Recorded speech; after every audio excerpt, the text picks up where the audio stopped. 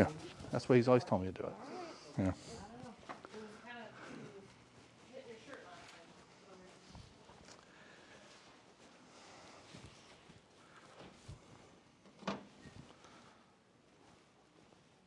All right, welcome everybody. Lesson number 24, page 231 of Master Plan for Life. Welcome those on live stream. And this tonight and then 2 more Wednesdays, and that's it. You've endured to the end. And I remind you that the final 2 weeks, so next week and the following, we're going to cover 2 lessons in each of those weeks in order to finish. So next week it'll be lessons 25 and 26, and then the final 2 lessons, 27 and 28, 2 weeks from tonight. So if you're keeping up with the homework, which I encourage you to do, then you'd want to do it for 2 lessons over those next couple of weeks. The good news is that the 2 lessons that we're doing each of those 2 weeks are related lessons. So it's not that they're disparate subjects, they're actually related to each other, so it should flow just fine.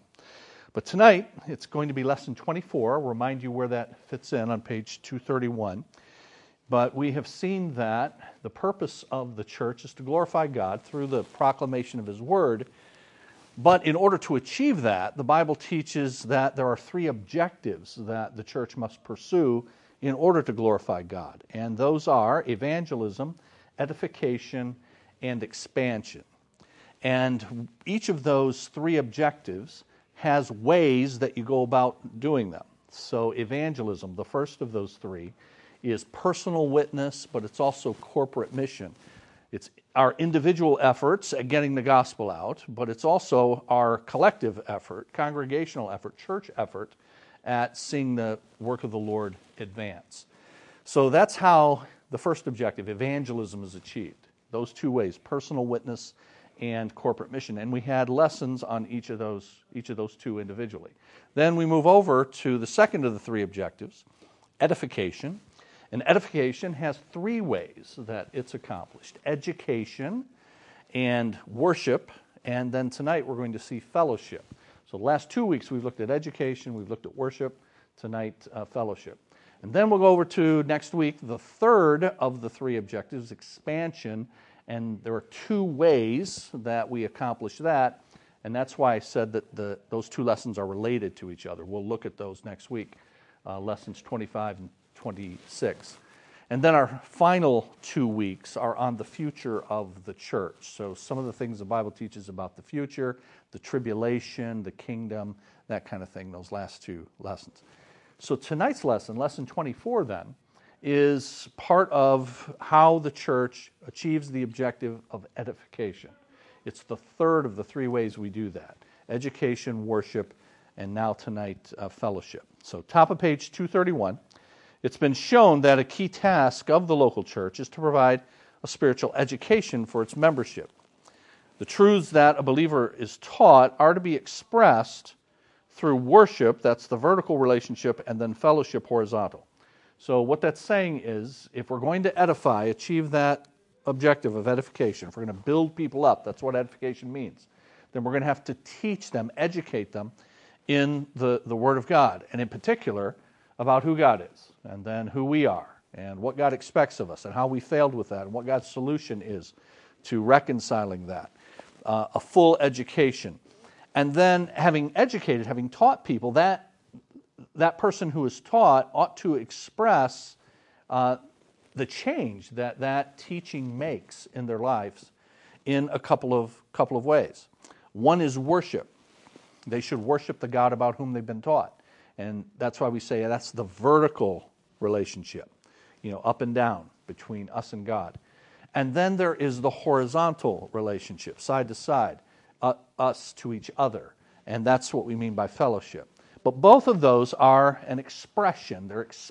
We express what we're taught in the Bible by worshiping and fellowshipping. Worship is, middle of that paragraph, the believer's relationship with God. Fellowship is the believer's relationship with other believers. Now, technically, the term fellowship is also used, as we're going to see, to describe the believer's relationship with God. But the major emphasis on this lesson is going to be the horizontal aspect. So tonight's about fellowship, okay? what the Bible teaches about that. The biblical term for fellowship is, here's the Greek term, koinonia. So even if you haven't gone to seminary and you have never taken a biblical Greek class, New Testament Greek class, that might be a word you've heard. You know, there are these handful of Greek words that if you hang around in church long enough, you hear them every now and then. You hear preachers refer to them. Agape, you might hear that, you know, is the biblical word for love. But koinonia. And koinonia is the word for fellowship. And we say here it means to share something in common with someone else. So have you ever heard the term to coin a phrase? Yeah, well that's to make a phrase commonly used. And so that's why we say that. Or there's actually a couple of kinds of Greek. There's what's called classical Greek, and then there is the way the New Testament was written. The Greek that the New Testament was written in is not classical Greek, it's Koine Greek. Koine Greek. The Koine, Koine. And that is common, everyday Greek. So your New Testament was not written in highbrow Greek. It was written in the regular Greek of the streets that people use. And that because it was common, it's called Koine Greek, emphasizing what we say here, to share something in common with someone else. It's a word that stresses unity. Koinonia is applied in the Bible to three relationships that we have with God, in the faith, and with one another. So we're briefly going to look at fellowship with God because we've already covered that primarily under the doctrine of salvation back several weeks ago. So we'll cover that for a bit, but then we'll spend most of our time looking at actually the second and third, but in particular the third of those, with one another. First of all, believers have fellowship with God. The believer's relationship with God was discussed in the last lesson. Here, under worship. Here, two observations should be noted concerning the Bible's use of the word fellowship to describe this relationship. First, fellowship with God is a synonym for salvation. Sometimes it's said to have fellowship with God means to live in a state of spiritual growth. In contrast, it's said that there are believers who never grow spiritually and so are out of fellowship with God. Therefore, a person could receive Jesus as Savior, in effect using him as a fire escape, but obedience to him would be optional. But the Bible uses fellowship with God as an actual description of salvation. So let's just stop there for a minute. So the idea there that we're describing is that some have erroneously taught, and it really caught on over many years in our country especially, and primarily through a seminary in Texas, Dallas Theological Seminary, which over the years has had many, many wonderful professors and who've written a lot of very helpful material that's been very helpful to me and lots of people over the years. Unfortunately, they also had, in addition to those wonderful people, they had people who taught this kind of thing. The idea that someone can be out of fellowship with God but still be a Christian. And so this is a person who received Jesus as Savior. They prayed a prayer to ask for him to forgive their sins, but nothing really has changed in their life. And so there was a whole group of people who taught that and still do, and in fact are very, very opposed to the idea of what's sometimes called lordship salvation. The idea that when you come to Christ, that He's your Savior, and He saves you, He rescues you, He delivers you from hell, and He delivers you from the penalty of your sin. But also at the same time, when you come to Christ, He's your Savior, but He's also your Lord. And that's why the lordship salvation piece. And most of you here are members of our church. You've therefore filled out our one-page application for membership, and you may remember we ask you on there, who is Jesus? Who do you believe Jesus is? What has Jesus done for us? And one of the things we want people to say about who Jesus is yes, He's our Savior, but He's also our Lord.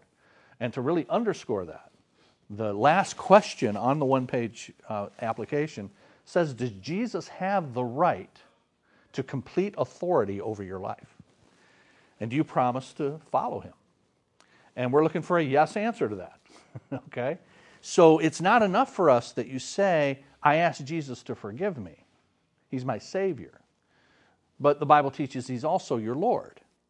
And as a result of that, then, you are pursuing growth in Him, and you desire now. You do it haltingly, as I do. We have to grow that over the remainder of our lives. So none of us has arrived until we actually get to heaven, all of that. But He is our Lord. We love Him. We commit ourselves to Him, and we seek to grow in Him.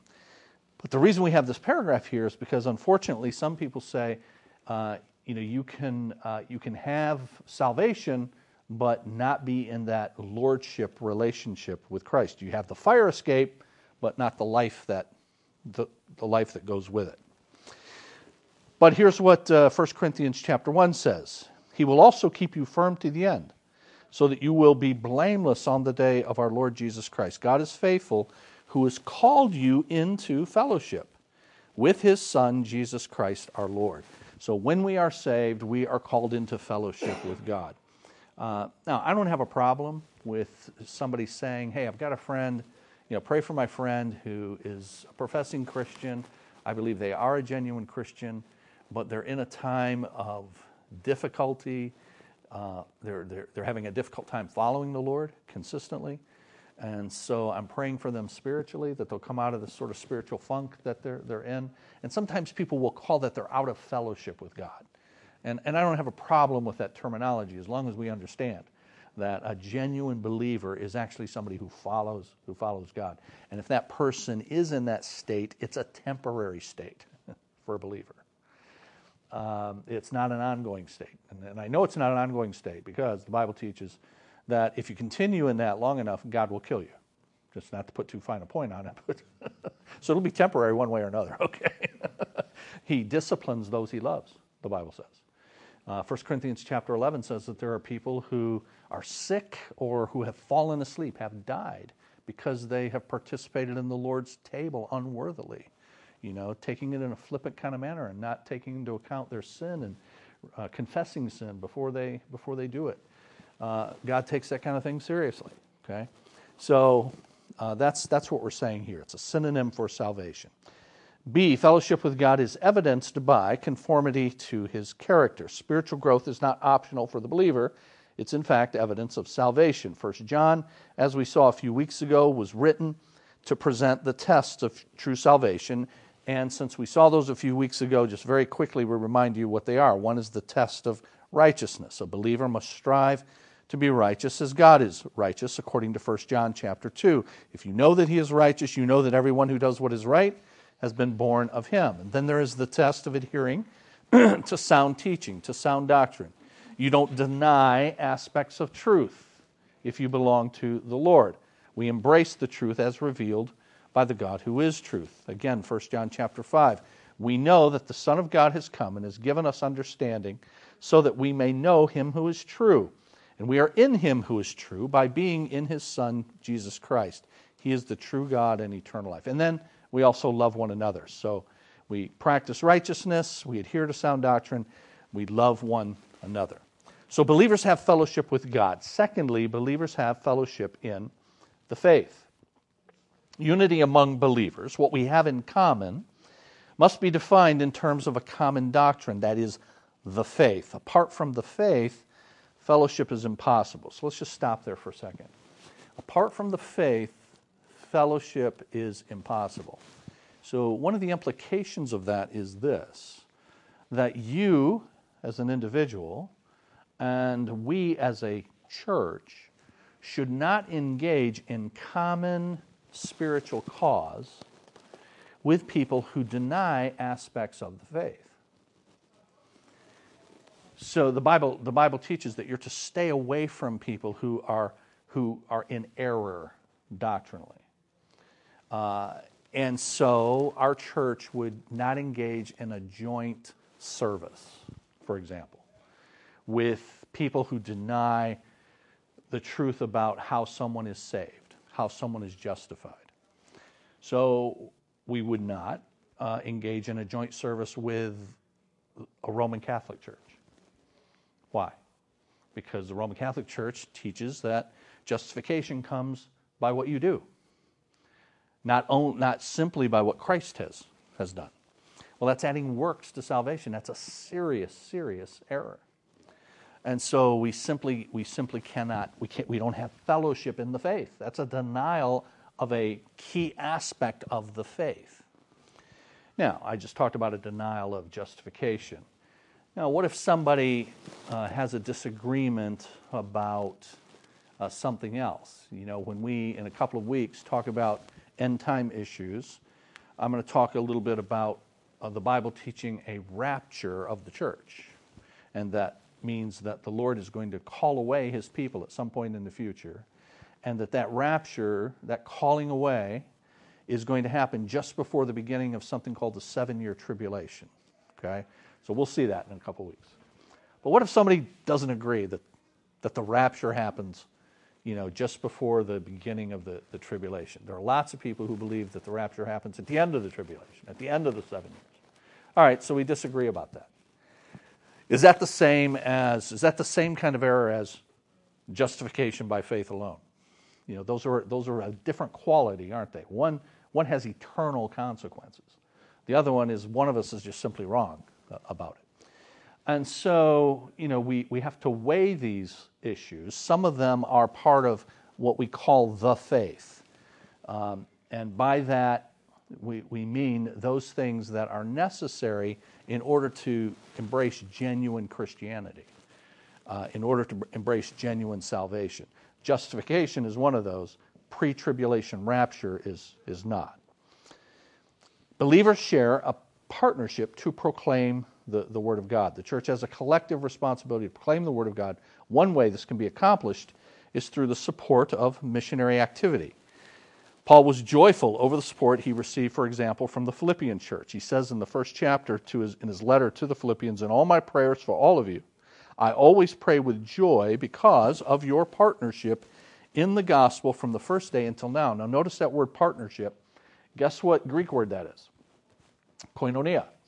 So it's translated here partnership. Or in some translations, in fact, I think in the King James it says fellowship in the gospel. So that word koinonia is sometimes translated participation, sometimes translated fellowship, sometimes partnership. All of it, you know, that we are in common cause. We have something in common together. Support of missions activity alone will not satisfy our responsibility.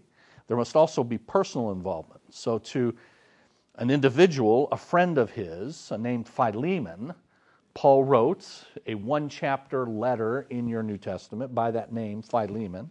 And he says, "I pray that your partnership with us in the faith may be effective." So he's not in that case writing to a church, he's writing to a guy, one guy. And again, partnership is koinonia. We saw the necessity of personal evangelism just a few weeks ago in another lesson. So believers share a partnership to proclaim the Word of God and to defend the Word of God. Fellowship in the Word of God is more than proclaiming it. There must also be a commitment to maintain purity of doctrine in the churches.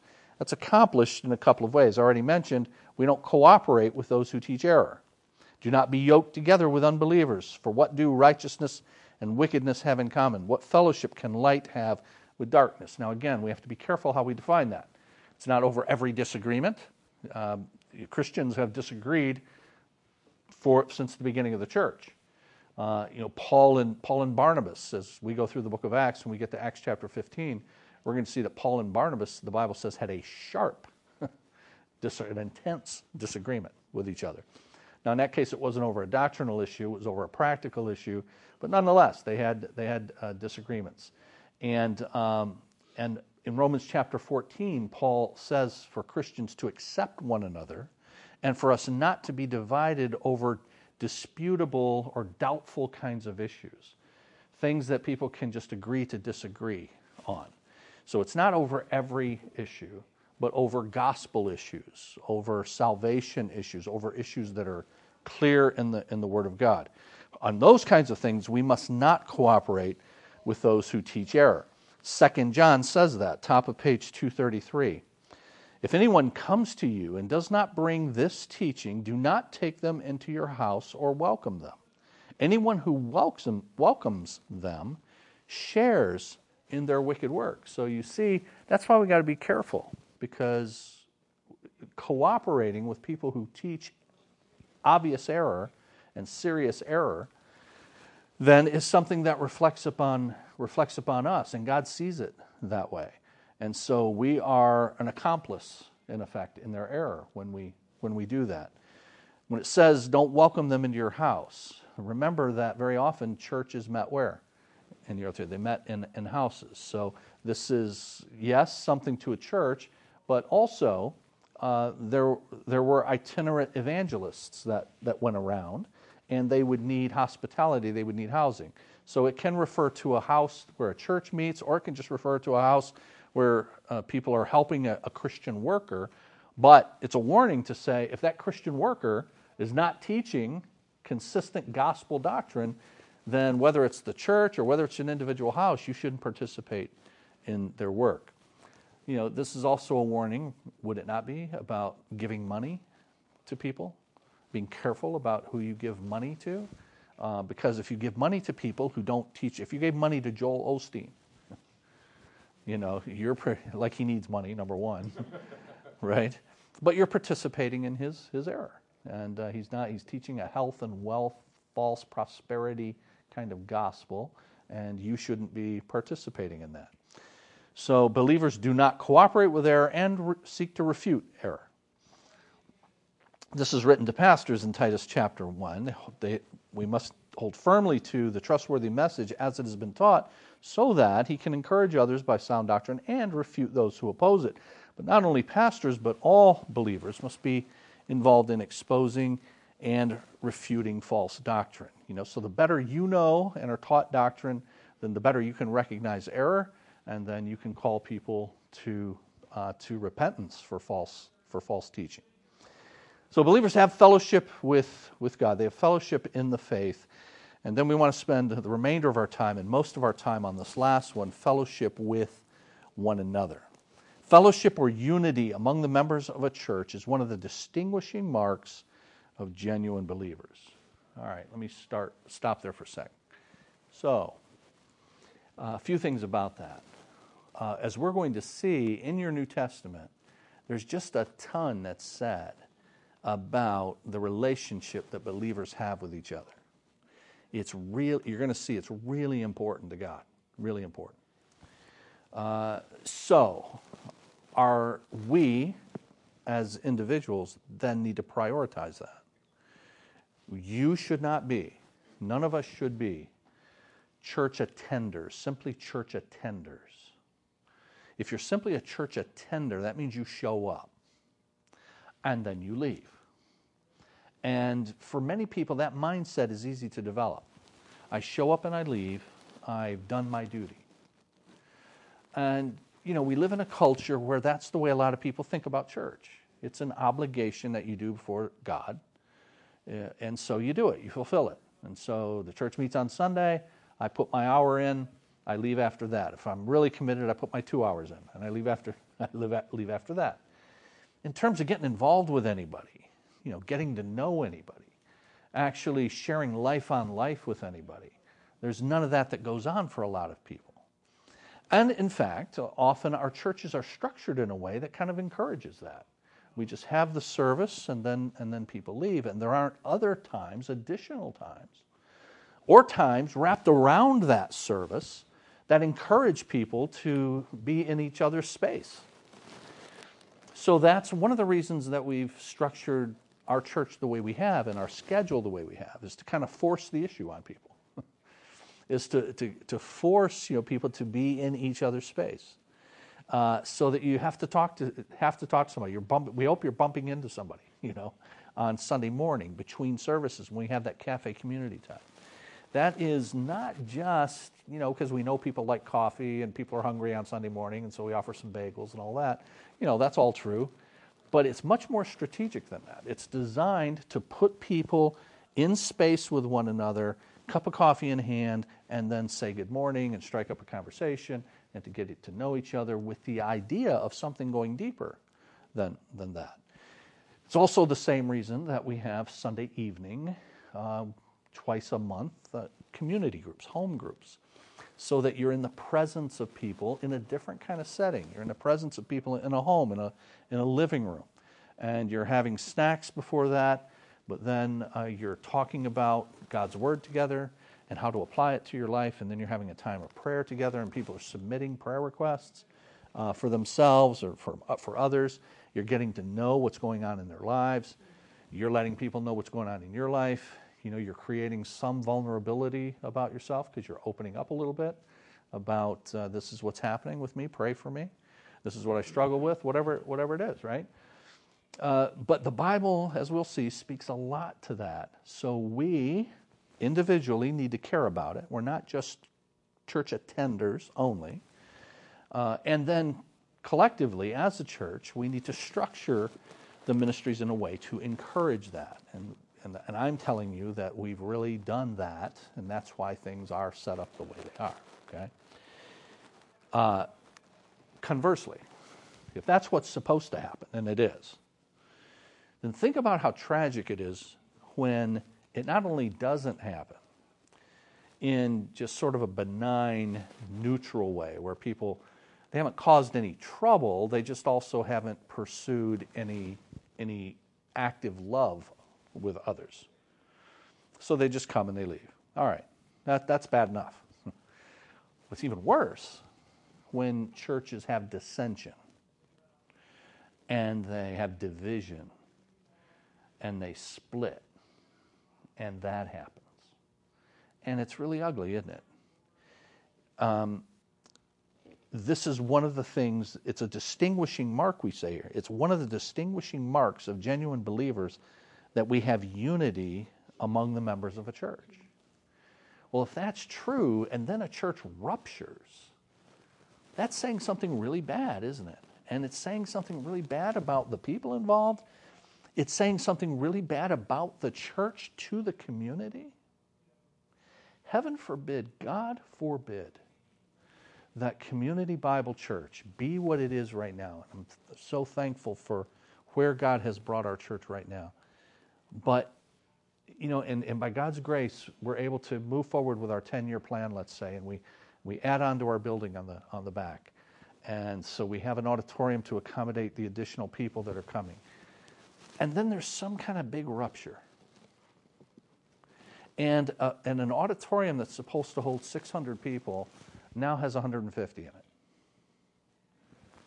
And when people show up now after that rupture, they walk into a building that's supposed to have way more people in it and a parking lot that's supposed to have way more cars in it, and they know immediately something happened here, don't they? It harms the reputation of Christ. It harms a church. There are churches all over the place that fit exactly into what I just said to you. I mean, I know them personally. And at one time they were this, and now they're that. And very often it's because of some kind of problem that happened in between. I know of a church right now where I went to a pastor's seminar like 3 weeks ago, and this guy, the pastor, was making a presentation. He's fantastic. He's a fantastic guy. I've heard about him. I've been wanting to meet him. I knew he was doing this. I go to this thing. Before he even steps up to speak, I go up and introduce myself. I give him my card. I say, hey, let's get together. I'd like to have coffee with you. He's a fantastic guy. And he's been at his church for about 5-6 years. Church is really going well. It's growing, all of that. And the week after I meet this guy, he resigns. The whole staff resigns. On their website, 1 week they had him, staff, deacons, elders. They had a whole bunch of people. And if you go to that church's website right now, they got like 4 people there left in leadership, and they had like 20. They left. They had a split. He resigned. That church, back about 7-8 years ago, built a new auditorium. It's beautiful. Those people are rattling around in that auditorium now. On Easter, what was it like on Easter in a church where something like that has happened? The people who left, where did they go to church on Easter? And it was just a few weeks before Easter that this all went down. So here's this church that was moving forward for Jesus. And now it's a testimony to division. And now people who came in there on Easter even, I guarantee you, people who went in there on Easter are going, something's up. In fact, I knew something was going on at the church, but I didn't know it was going to rupture like that. I knew something was going on at the church even before I met the pastor, because I knew a couple of people who had gone there, who have come now to our church. They found us, but they had first found them, and they learned that there was something going on even before the rupture happened. That there were people in the church that said, hey, if you're looking for a church, this isn't it. Because we got some issues going on. And so some of them came here. I mean, I'm glad they came here, but I'm really sad that, if we ever have a situation, people come in here and, we had people say, hey, you might want to find someplace else, right? And then a couple weeks later, it blows up. So I'm saying that, guys, to just say, Jesus said, by this will all men know that you are my disciples, if you love one another. And what a sad testimony it is for people who claim to follow him who said that, and then we have these kinds of ruptures. We should be able to solve stuff, right? Especially personal kinds of issues. Now, in their case, it was about how the church should be governed, and you got a family that historically has run this church. Can you believe that? And they've got some kind of board set up where you have to have the family's approval in order for anything to get done. And the family decided we weren't going to let this new pastor and the elders that he had brought along with him lead the church. And so they're going to lead. And so they're the ones who are left. Think about how Jesus views that. Who does the church belong to, for heaven's sake? It doesn't belong to some family. It doesn't belong to me. I'll just tell you guys, I'm on a roll now, okay? But this really means a lot to me. But back several years ago, we had a situation arise in 2014, 2015 that could have killed our church, could have really harmed our church. It was the hardest time. I've been here for now in my 21st year, and it's been a blast. It's been wonderful. But that approximately 2 years was the hardest time I've had. And so we had to wait. We had to make our way through that.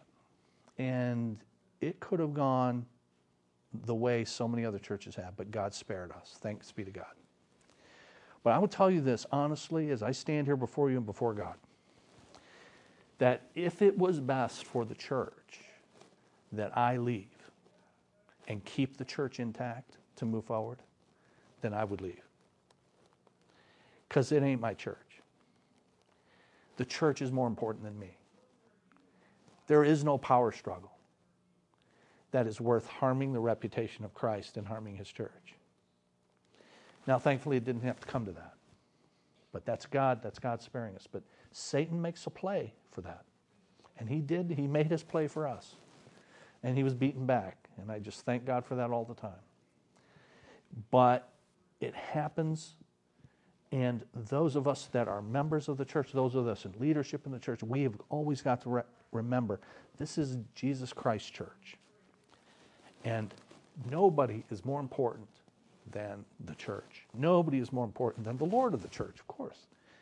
And so the idea that you would have somebody say, this is our church, and we're going to hold on to the power of this church, and we're going to allow its reputation to be harmed, and we're going to allow the progress that's been made at his church to now be swept away, and all these people now have to go and find some other place to go, and new people in the future are going to come into this beautiful auditorium we were able to build, and they're going to go, what happened here? Right? Those people are going to have to stand before Jesus for that. And he takes it really seriously. 3 John in your Bible, 3 John, mentions a guy, mentions a name of a guy, Diotrephes. 3 John is just one chapter. But John mentions this guy named Diotrephes. And here's what he says. He warns against Diotrephes who, quote, loves to be first. Wow. That guy's name has been floating around for 2,000 years as a warning. And you know there are Diotrephes all over the place who want a name for themselves. And that's more important than the work of God. All right. So our unity is really important, okay? Acts chapter 2 says of the first church in Jerusalem that they devoted themselves to the apostles' teaching and to fellowship, to the breaking of bread, and to prayer. 1 John 1:7, if we walk in the light as he is in the light, we have fellowship with one another. The Bible places great emphasis on this unity. It's described by a word that's translated one another or each other. This word appears over 100 times in the New Testament. The Greek word allelon. Over 100 times. Unity is developed in the local church when believers give attention to their relationship with one another in three areas: in our attitudes, our speech, and our actions. So we're going to look at those. Now, before we do, I want you to make the connection, though, in your mind between this highly relational nature of the church and the God of the church. The reason that love is to characterize God's church in our relationships with one another is because the church is to be a reflection of her God. And her God is love. The Bible says, straight up, God is love. 1. 2. This God who is love, how does our God express love? Remember, before the world was ever created, of course, there was God from eternity past. And in what form has this God existed in eternity past? God the Father, God the Son, God the Holy Spirit. God, the God who is love, has expressed love between the Father, the Son, and the Holy Spirit for eternity. And this God creates people in his image. And he creates them to be diverse. Male and female, he creates them. And he creates an institution called marriage, in which this love between diverse people is to be shown, demonstrated. And he calls out of the world a people to himself that he calls the called out ones. That's literally what church means, the called out ones. And he forms them into a body. People that are from all kinds of different backgrounds, all kinds of different testimonies and stories. One of the reasons we're showing testimonies on Sunday mornings like we did with Nikki on Sunday, was that a cool testimony or what? Good work? Good work, Gordon, really. But one of the reasons we want to do this is because we want to emphasize that. Hey, look what God brings together.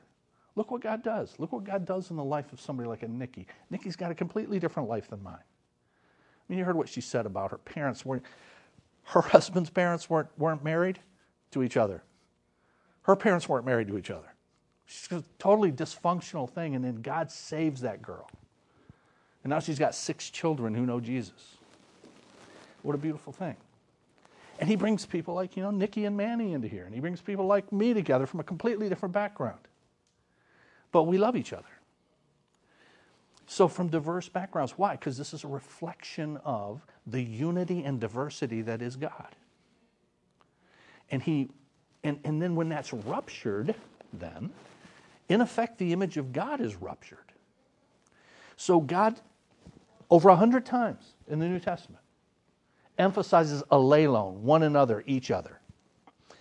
And this unity is developed in our relationships with each other in these 3 key areas of attitudes, speech, and actions. All right, first of all, attitudes.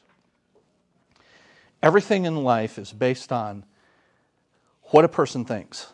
If a person does not think biblically, he or she cannot act biblically. So, clean out the junkyard that is your mind. Okay? When I say the junkyard, I don't mean impure thoughts necessarily, although that's obviously an issue for any of us. But I'm thinking about you and I need to think about our thinking. We need to think about what we think about. We need to think about what we think about other people. We need to think about what we think about what other people think about us. That's what I mean about the junkyard. Because there's so much of that goes on in our minds. And it's in the recesses of your mind. I don't see it, but God does. And we see the results of it in relationships. So if you spend a lot of time wondering about what people think about you, or if you spend a lot of time making evaluations about what you think about other people, disciplining that mind so that it thinks, it has attitudes that are in conformity with the character of God and what God says in His Word. The discipline of the mind is the most difficult and yet the most important aspect of spiritual growth. The discipline of the mind is the most difficult and yet the most important aspect of spiritual growth.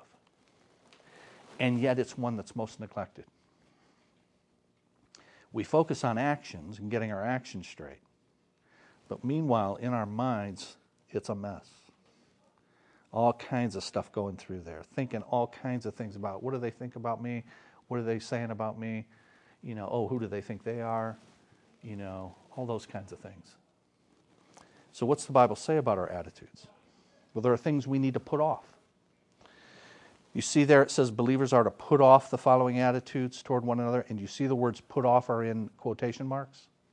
That's because those terms put off and put on are actually terms used in Ephesians chapter 4 and Colossians chapter 3. They're actually used in the Bible. Put this off, put this on, as we will see now. So what are we to put off? First of all, pride. This sin is not only the source of difficulties in human relationships, it's actually the basic element that's present in every form of sin. Pride. I mean, in some way, I am saying whenever I sin, in thought, in word, or in deed, that I deserve this. I deserve to be able to think this way. I deserve to be able to be treated better. That's why I reacted in anger the way I did.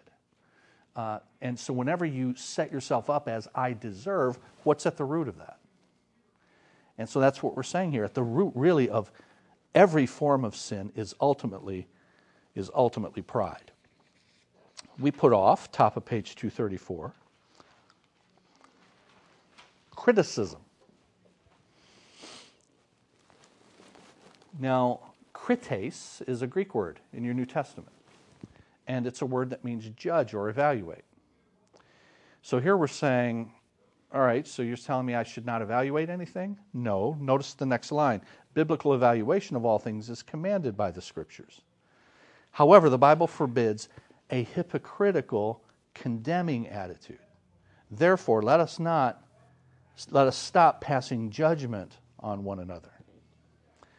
And let me add to that the Bible forbids a hypocritical, condemning attitude, and it also forbids an attitude of judgment and evaluation without sufficient evidence. That you make an evaluation about somebody like you know what's going on with them when you don't have the goods.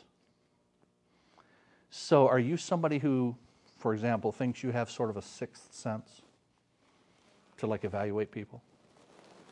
I met a guy years ago who said, I can tell how spiritual somebody is when I shake their hand. And ladies, I hope I don't offend here, but I'm just giving you my experience. It's been my experience over the years that somehow women often become convinced that they have this ability to judge character about people and judge it in a sort of preemptive way. And their husbands have become convinced, and they'll say to me, oh yeah, she's a really great judge of character. And whenever I hear that, maybe you are, but the truth is none of us are clairvoyant, okay? None of us are omniscient. None of us know somebody's heart. And so maybe you've thought, there's something weird about that dude, and then it turns out there was something weird about that dude, okay, later. And so you've been right one or two times, and now that's convinced you that you're right all the time. And I'm just telling you to be really, really, really, really careful all of us, men and women, about judging people without knowing for sure what's happening with them. 1 Corinthians chapter 4 says this, judge nothing before the appointed time. Judge nothing before the appointed time. God will judge the motives of the heart. God will judge. Do you know you can't judge the motives of somebody's heart? You can judge actions, you can see actions. You can't judge motives. So when you start to get into that sort of speculation about people and all that, you violated this criticism thing. Envy. Let us not become conceited, provoking, and envying one another. So believers are to put that kind of thing off. What do we put on? Humility. This attitude was hated by the society in which the first century church ministered. It's hated equally by modern culture. However, God greatly values humility. And you know, you can be humble when you know Jesus. Because even those, and Jesus said as much, did he not? The last shall be first, and the first shall be last. When you know Jesus, you can lose in this life because you win in the next. So you don't have to win. You can be humble. You can take the back seat. You can take the higher road. In a politically charged environment like we're in now, man, I'm telling you that people are all about winning. They're all about getting the upper hand. That permeates the church and the attitudes people have. Humility, kindness. The essence of kindness is a willingness to give to others. The believer is taught by Christ's example to be kind even to the undeserving. Deference. The believer must develop an attitude that automatically yields his interests to the desires and needs of others. So do you find yourself saying, why do I always have to? Why does it always fall to us to? You know, it's not the heart of a servant that does that. The heart of a servant, defers. The heart of a servant just says, Lord, thank you for allowing me to serve. Patience. Be completely humble and gentle. Be patient, bearing with one another in love. Look, there's always stuff that people do wrong that annoys you. You do stuff that annoys people. We all need to be patient with each other. So, we promote unity by our attitudes, and then top of page 235 by our speech. Attitudes display themselves now in words and actions. Do you guys see that? So the attitudes come from the way we think. Those are internal. But now the next two things are external. Words now are the expression of thoughts. Actions are the expression of thoughts. Jesus says, out of the overflow of the heart, the mouth speaks. And so now we've talked a bit about internal, the way we think, our attitudes, but now how does that show up in the way we talk and act? Attitudes display themselves in a person's words and actions. Of these two, words have the potential to be the most harmful or the most beneficial. You know, why is that? Why would words have the potential to be the most harmful or beneficial? Here's why. Because the reason James, the book of James, takes nearly an entire chapter, chapter 3, to talk about the destructive force of the tongue, is because the tongue is always at the ready. You don't have to be anywhere in particular. You don't have to premeditate anything to spout off in a way that harms somebody. Actions, sometimes you got to be in the right place. You got to have the right circumstance in order to be harmful to the person. But with words, the tongue's always with you. It can come out anytime. And so words come out in a flurry. We all speak so many of them. So many of them, unfortunately, are thoughtless.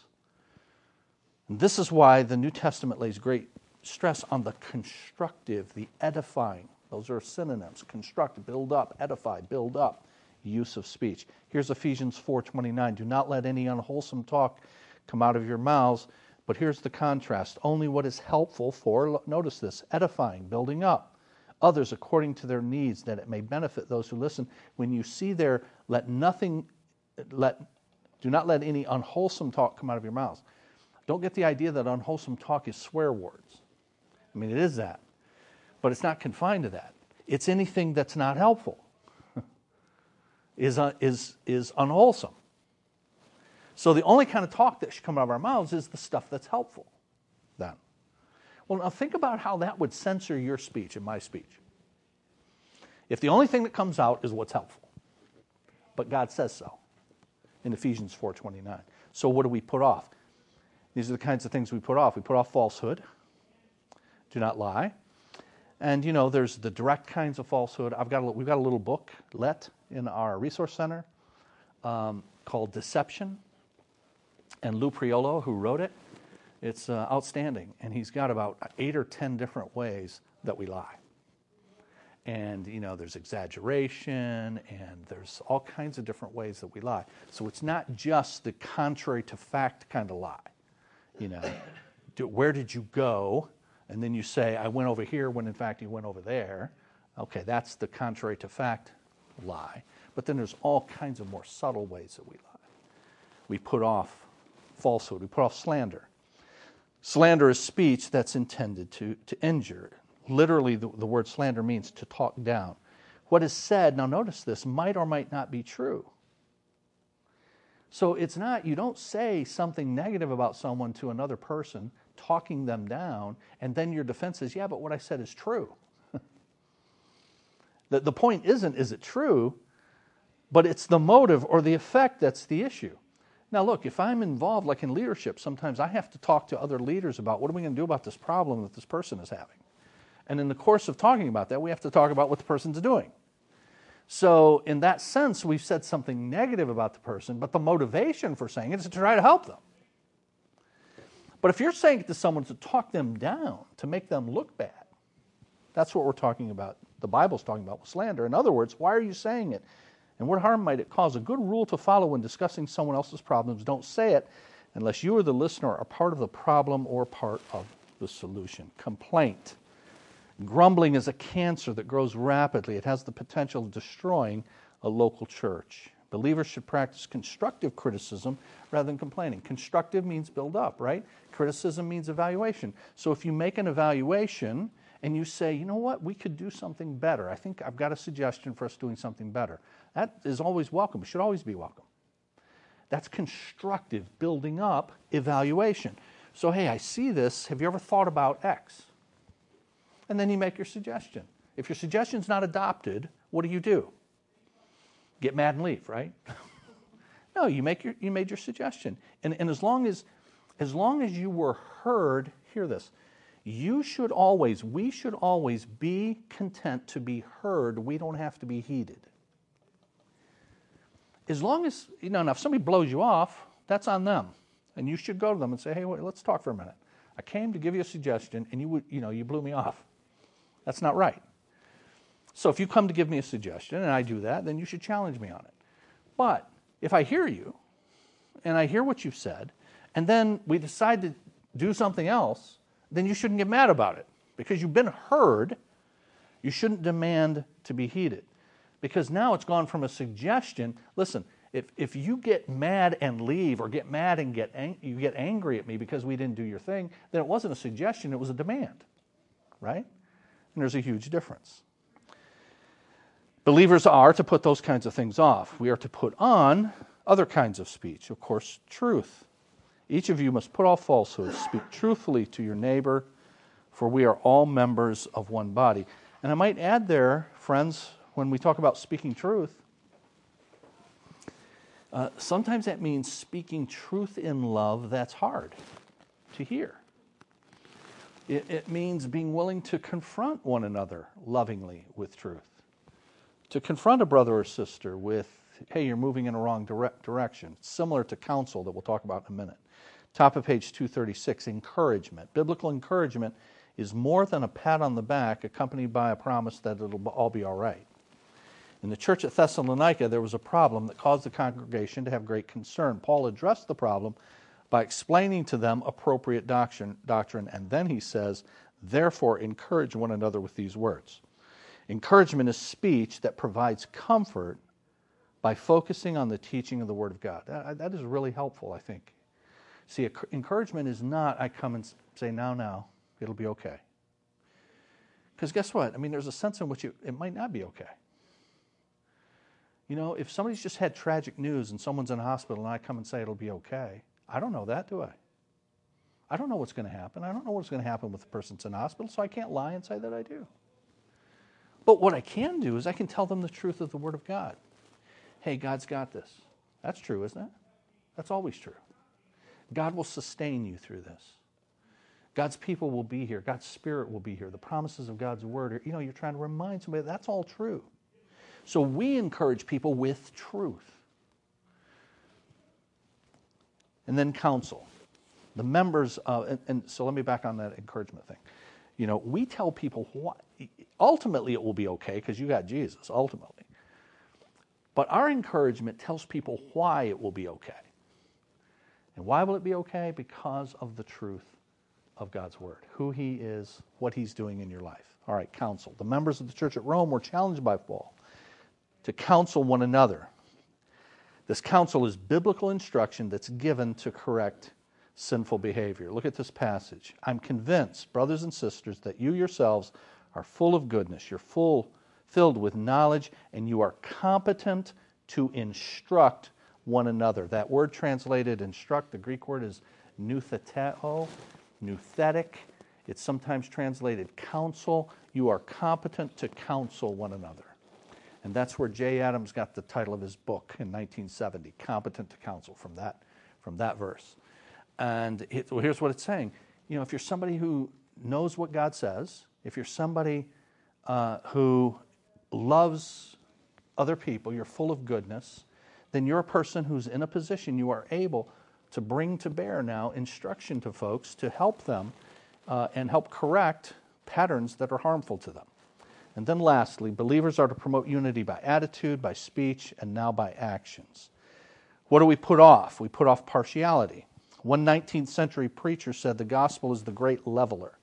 He meant that within the church there are no class distinctions. All believers must recognize that the church is made up of one group of people, namely sinners saved by grace. So no partiality. You know, do you have people in the church that you gravitate naturally to? Okay, you know, that's natural. You know, you gravitate to people who are in your demographic, let's say. So married couples that have children, if you're a married couple with children. You know, if you're a retired couple, you gravitate toward retired couples. Okay, that's all fine to an extent. But I would say to you, make it a point to get outside of that. So partiality can have a lot of forms, is my point. You know, it's not just racial partiality. I mean, that's obviously bad. Or economic partiality. I don't hang out with people who are beneath me, kind of thing. But it can also be partiality just based on I only like to hang around with the people who I like to be with. You know, in the church, make it a point to get with people who are not in your particular group. Retaliation is something to put off. Few church members would consider striking a blow to someone who offends them. Retaliation is practiced normally in more subtle forms, but the effects are devastating. Subtle retaliation can be anything from political manipulation to just giving someone the cold shoulder. And then there's hostility, top of page 237. Must not be unfriendly or antagonistic with each other. So what do we put on?